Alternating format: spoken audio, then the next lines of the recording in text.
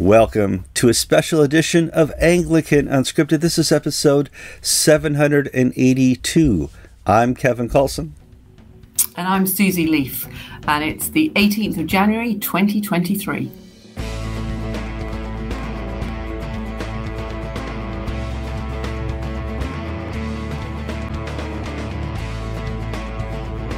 All right, let's get into our program. It's a special edition, and I know, right now, please keep George in your prayers. He has a head cold.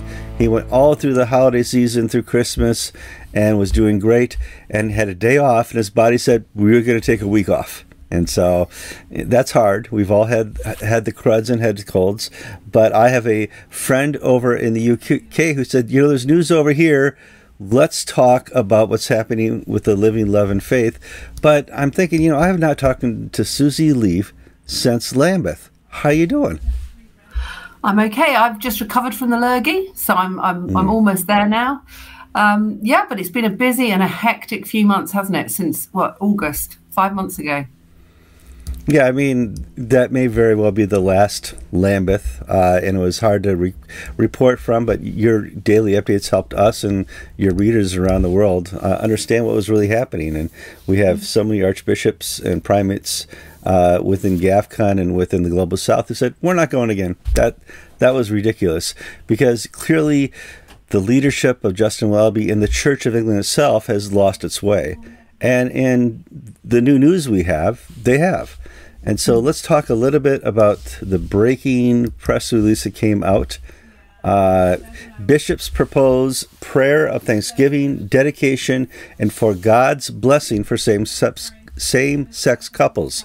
For the first time, under historic plans outlined today, same-sex couples will be able to come to church to give thanks for their civil marriage or civil partnership and receive God's blessing.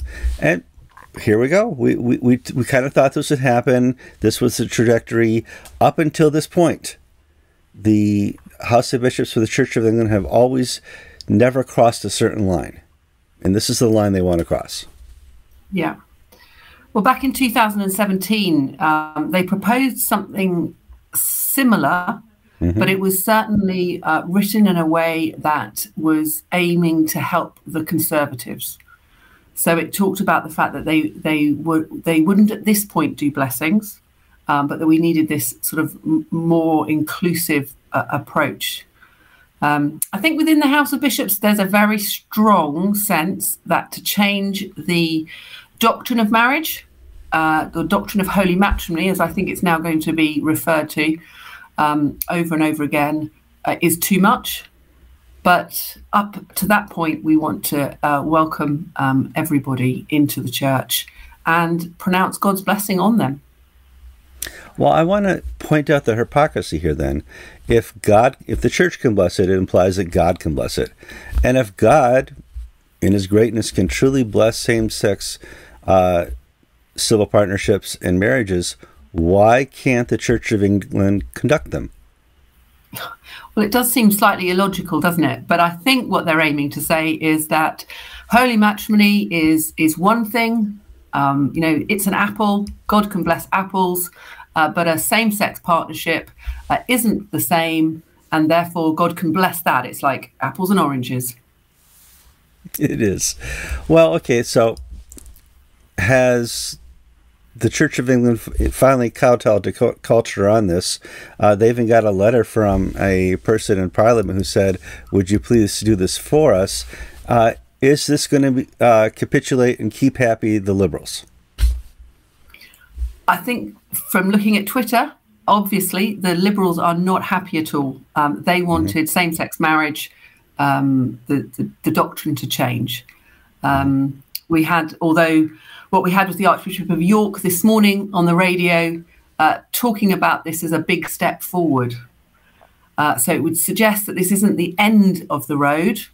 And I think there'll be a lot of work being done now to try to keep the Liberals on board in case they decide that they're going to vote all this down, if they get a chance to, when it comes to General Synod in February.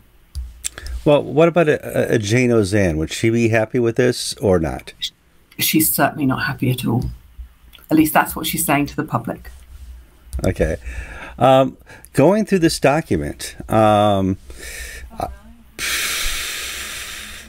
they start off with the first paragraph saying, the bishops of the Church of England will be issuing an apology letter this week for the LGBTQI plus people for the rejection and exclusion and hostility they have faced in churches and the impact this has had on their lives. That seems fair. You can't look back on church history and how it's treated the LGBT community very hostile and not say, yeah, there's an apology owed.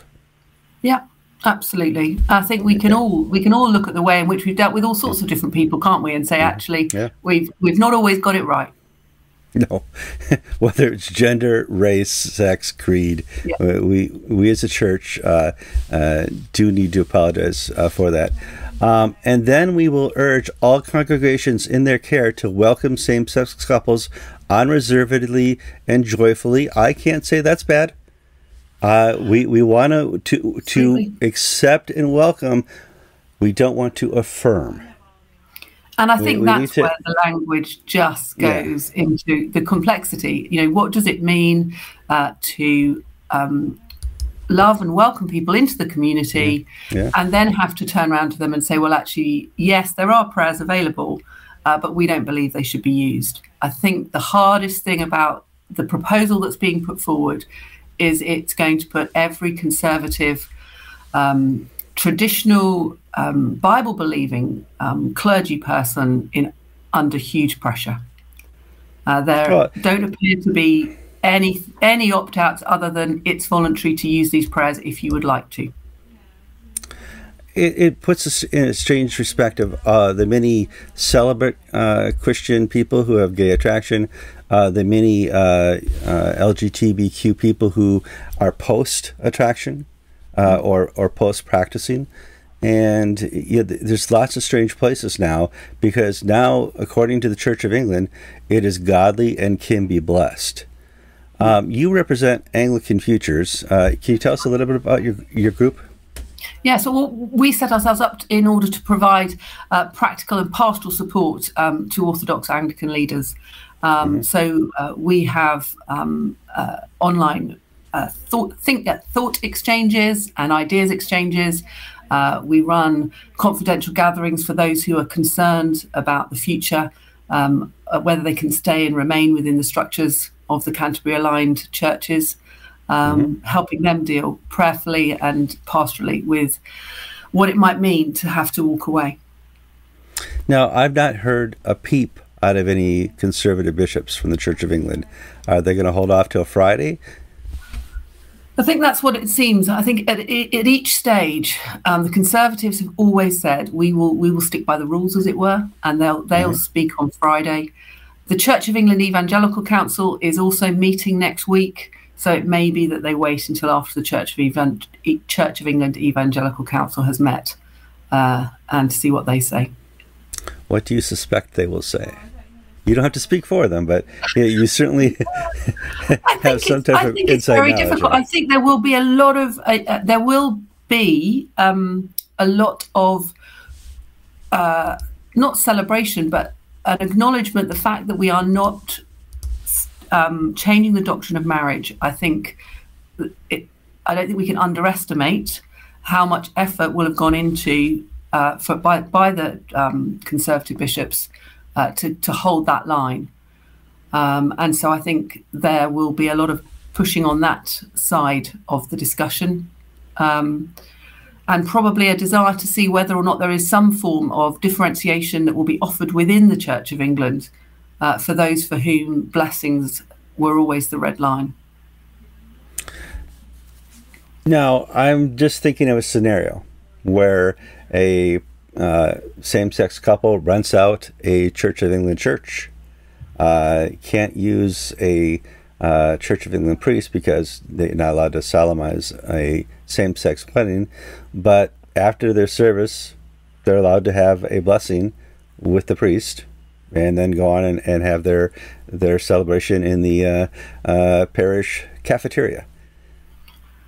Yeah, I mean that's the sort of detail that we're going to see on Friday. But I think there is nothing to stop. I mean, a civil union will only be able to take place in certain places. It won't be able to take place in the church building. Mm-hmm. But yes, you can go straight from your civil service straight to the church and have something. It would appear the use of the prayers will mean that there will be the possibility of something that looks very much like a wedding. Do we, at a certain time in the future, a year or two down, see modifications to the prayer book with specific prayers for the blessing of same-sex weddings and same-sex civil unions? Well, one of the things in the Church of England is we're not as wedded to the prayer book as most Anglican provinces, and so many years ago we created this thing called Common Worship. And common worship is a real pick and mix of all sorts of styles of prayers and of services.